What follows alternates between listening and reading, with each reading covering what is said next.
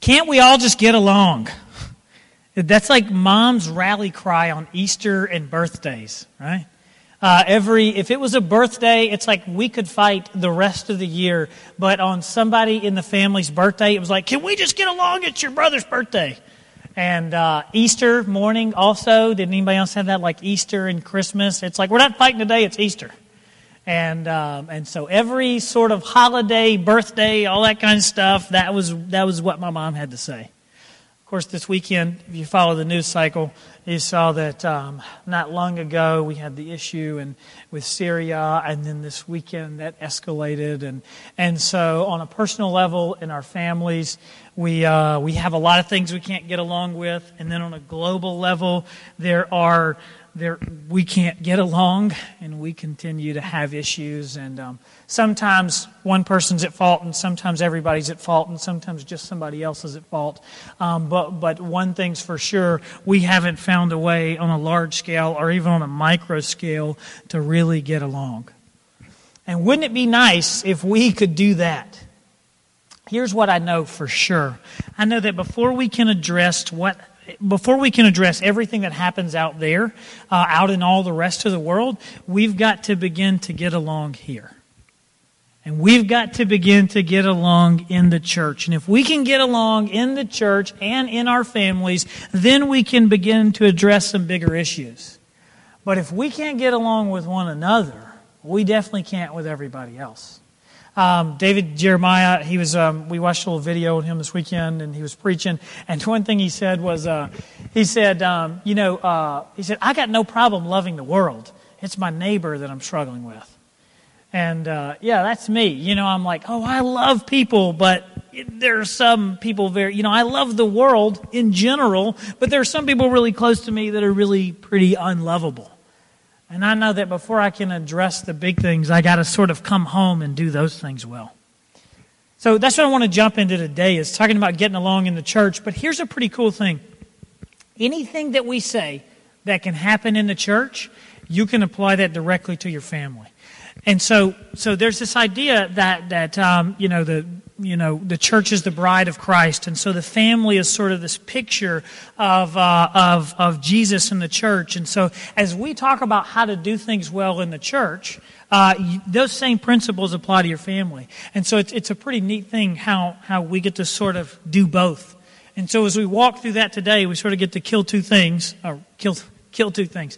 birds with one stone. If you don't finish it, it's pretty bad.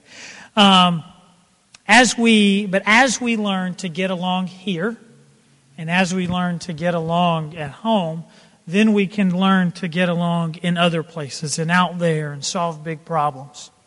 In the book of Romans, Paul's writing to the church at Rome. This is a pretty interesting mix when you dig in, okay? So he's writing to the church at Rome. He's got these total mixing of cultures. So put yourself in their shoes, okay?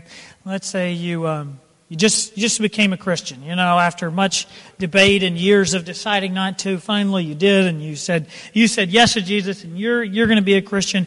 And then what happens is you all of a sudden have to be in church, and let's say it's not a big building like this where you can sit over here and you can sit over here and you can be back there, and you can even get a balcony if you really don't like people that much.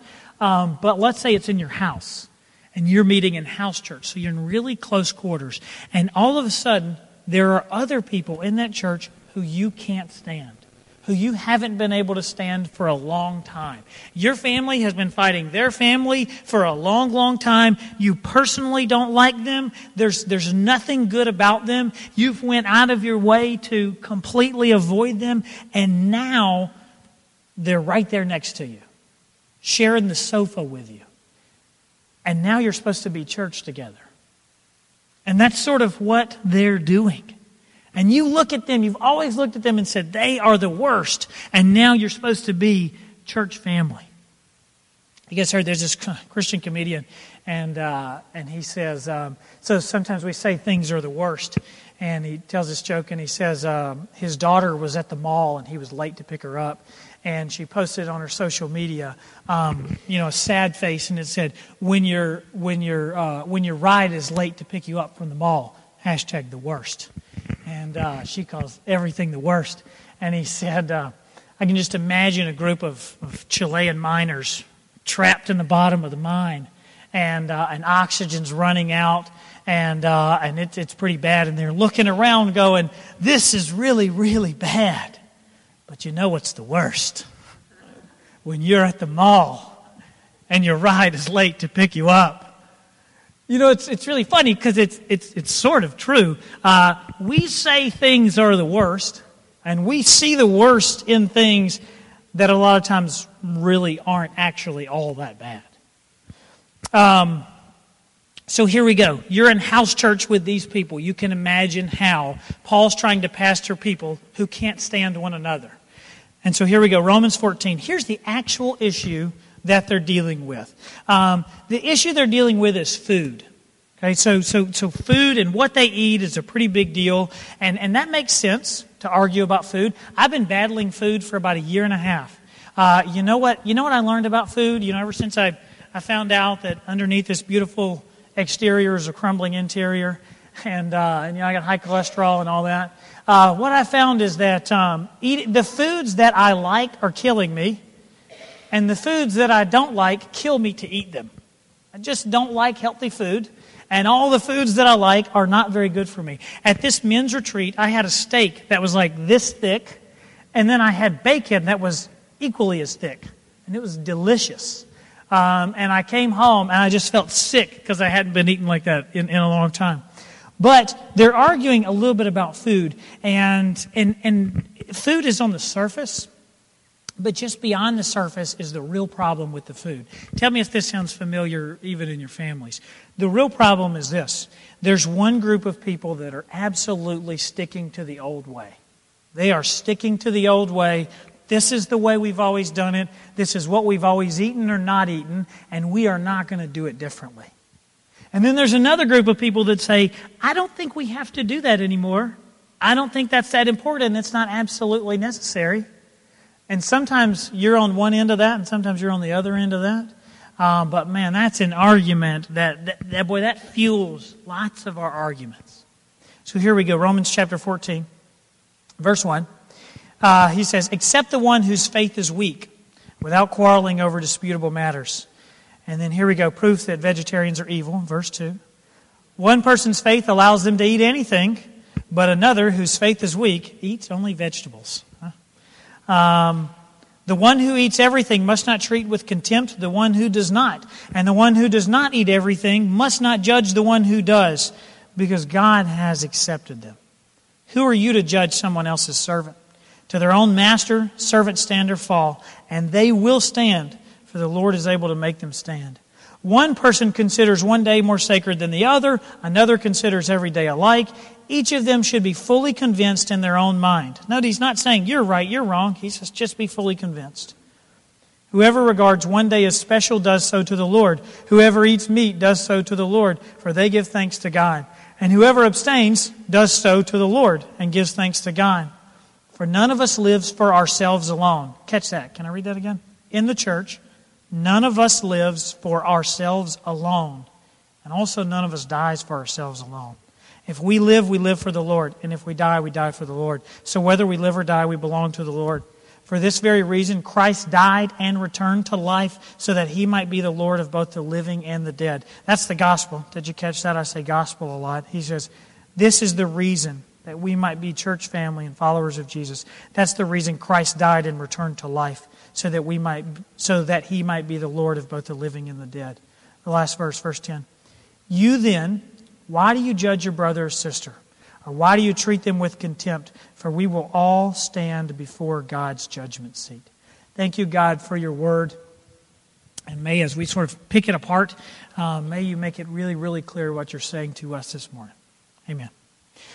So here's the thing. Here's what you've got. Just a quick little breakdown of what's happening. You got these Jews, and they're observing all the old laws. So if you read the Old Testament, it's got so many things in there, and you're like, why is this stuff in the Bible? And it's like, don't eat this, do eat this. Don't walk here, do walk here. And all kind of stuff that you're kind of like, what does that have to do with spirituality and all that kind of stuff? Well, there were all these rules in the Old Testament for the Israelites, and it was sort of teaching them how to live and how to be different from everybody else. And Jesus came, and He fulfilled the law. And so all those little nuances about what to eat and what not to eat went away. But there are these Jews who have been doing this for like 1,000 years. And even a little longer, 1,500 years. And they're like, you're telling us that now because we're Christians, because Jesus came, now we don't have to do the things we've been doing for thousands of years? I think that we're going to continue to do some of those things. And the problem is not that they're like, we're going to continue to follow all the old dietary laws. They're looking at everybody who's not doing it just like they're doing it. Imagine all the people who are not doing church like us, which is a lot of people, looking here and saying, you're doing it totally wrong. And us looking at everybody who's not doing church just like us, saying, you're doing it totally wrong. And they're arguing about how they're supposed to live out their faith. And can we eat this or can we not eat that? And where they had one house church of like just a few people, now they split up. And this is another house church. And so they're not getting along with one another anymore.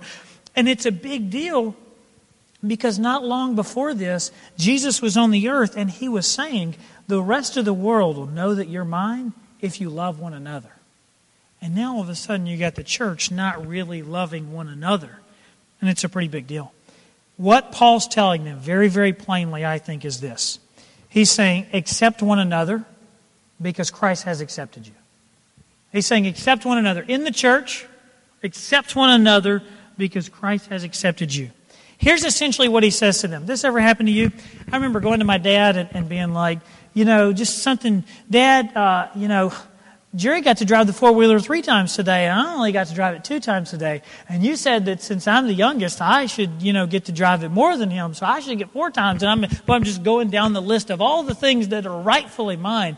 And my dad just looks at me and says, you two boys get along. Kind of like, I couldn't care less. And what really needs to happen here is you just need to get along. And we knew that meant, as long as we don't fight, then we get to work it out however we want to. And if we just fight a little bit and he doesn't find out, that's okay too. But that's what he's saying is, that's what Paul's sort of saying to them. He's like, hey, you guys, just get along. It's not a big deal. And what you're talking about here is just a matter that's really pretty trivial. Think about your families. Do you not sometimes fight over things that don't matter? And even in your own mind, sometimes you go, this does not matter. But I'm just so mad, The madness is the thing now. The thing is nothing. But I've just gotten so upset about it that we're going to fight about it. Churches have split, literally. One church split and said, we're not going to be, not in a good way, like, hey, we're going to go across town because there's not a church over there. No, churches have said, we don't like you, so we're not going to meet with you anymore, over things like, I've literally seen this, over the color of the carpet. I grew up in a church, we had red carpet, and we were going to get new carpet, and it was going to be blue. And they didn't, some people didn't want the blue carpet, they wanted like a gray carpet, because it shows less stains. I remember the business meeting. And they fought, and a lot of people left because we went with the blue carpet. And both of them were adamant that their color carpet was the right one. Blue carpet facilitates worship better than gray carpet. It was just so dumb.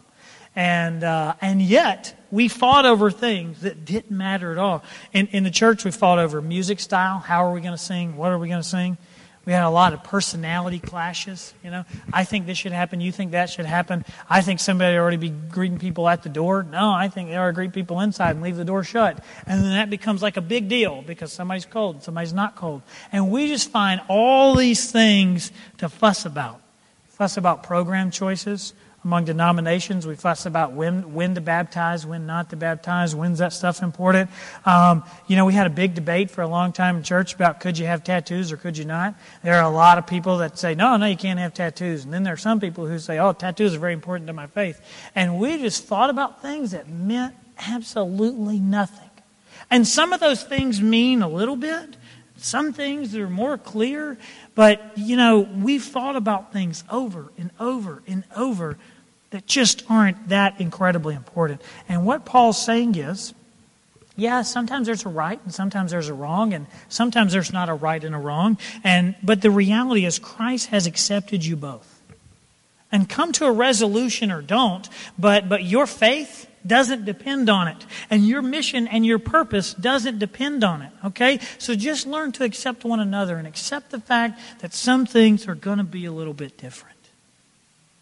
What are some of the things you fought about in your family? Man, when I was a kid, I fought with my parents about curfew so much. I had to be in at 10, and I wanted to be in at 10:30 because the last movie ended at 10. I lived in a small town. We didn't have late movies. And so the last movie ended at 10, and I could never go to it because if it was like a 2-hour movie, it started at 7, I could not make it home. And that was just a big, big deal to me. And we went toe-to-toe about my curfew all the time. As adults, man, I hear so many arguments in families. Families won't talk to each other because I don't like the way you parent, you don't like the way I parent, and we're going to fight about it. And both of our kids are bad, and we just end up fighting over so many little things. Man, we've had fights in my families over college major. My grandma don't know why you need a college degree, and my dad doesn't know why anybody would get an English degree, and my mom wants me to be a doctor. And boy, my families just clash over all these little things that really aren't that big of a deal. And what he's saying is, honor one another appropriately, come to accept one another, and get along. Because when we can do that in the church, what it tells the rest of the world is that we're a little bit different in here. And we can get along. And the little things don't divide us because there's a big, big thing that brings us together. And he says, don't let those little things pull you apart. No matter how wrong one of us is, the reality is Christ has accepted us both. And so in light of that, here's what I'd say. Here's the word. Where Christ has not passed judgment, don't pass judgment. Where Christ has not passed any judgment, don't pass any judgment. And for one, you're not the final arbiter anyway, but you get the right sometimes if somebody next to you is doing something terrible, to say, hey, what you're doing is pretty terrible. So the idea is not that you can never say that was not a good thing to do. But the idea is where the Bible has not said so incredibly clearly, this thing must stop, or this thing must be this way, don't pass judgment where the Bible doesn't pass judgment. Here's what he says in verse 10. He says, you then, why do you judge your brother or sister? Or why do you treat them with contempt? For we will all stand before God's judgment seat. Some things matter and some things don't matter. Do not murder. That matters. Okay? If you murder someone, I get the right to say, that was not right. You should not be doing that. And then I call the police. Scripture is very plain on some of those things. Jesus is the way to the Father. That matters. Okay? So that's very, very important to me. I'm not going to argue about it, but I'm going to hold to that truth. Now let me leave you with two thoughts about all this, about getting along, that are pretty good. There was you can apply these in the church, you can apply these in your family, but check these out. So there's this Lutheran theologian, his name was, I can't pronounce it, Rupertus Meldenius, something like that, you don't know. It was in the early 1600s, he said something pretty interesting. He said, when it comes to the church, when it comes to your family, he says, in essentials, let there be unity. So let's discuss the things that are most important and make sure we're on the same page. In essentials, let there be unity. In non-essentials, let there be liberty. So let's not worry about the things that aren't essential. And in all things, let there be charity. Doesn't that make sense? In all things, let there be some charity. So even when it's black and white and it's right and wrong, share that with some grace. Not looking down your nose at somebody else and not passing this judgment that sort of says in some way, I'm better than you. He says, I'm going to read it again. In essentials, let there be unity. And non-essentials, let there be liberty. And in all things, let there be charity. Or have some grace. The second thought is this. This other guy, whose name I can't pronounce. Actually, I can pronounce it. It's Dietrich Bonhoeffer.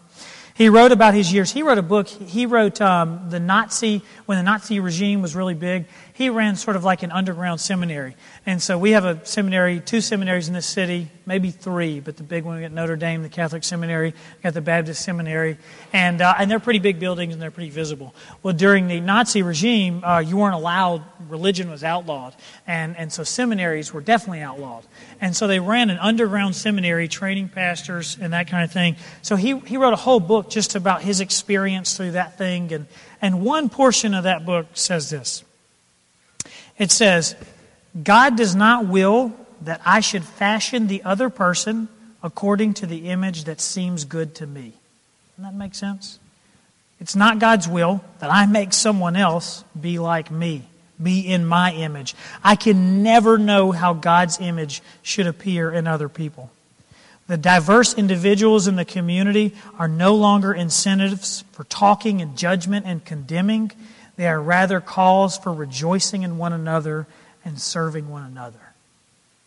Man, I'm guilty all the time. You know, when I'm at school and I'm teaching, man, I'm like, if you could be like me, that would be really good for you.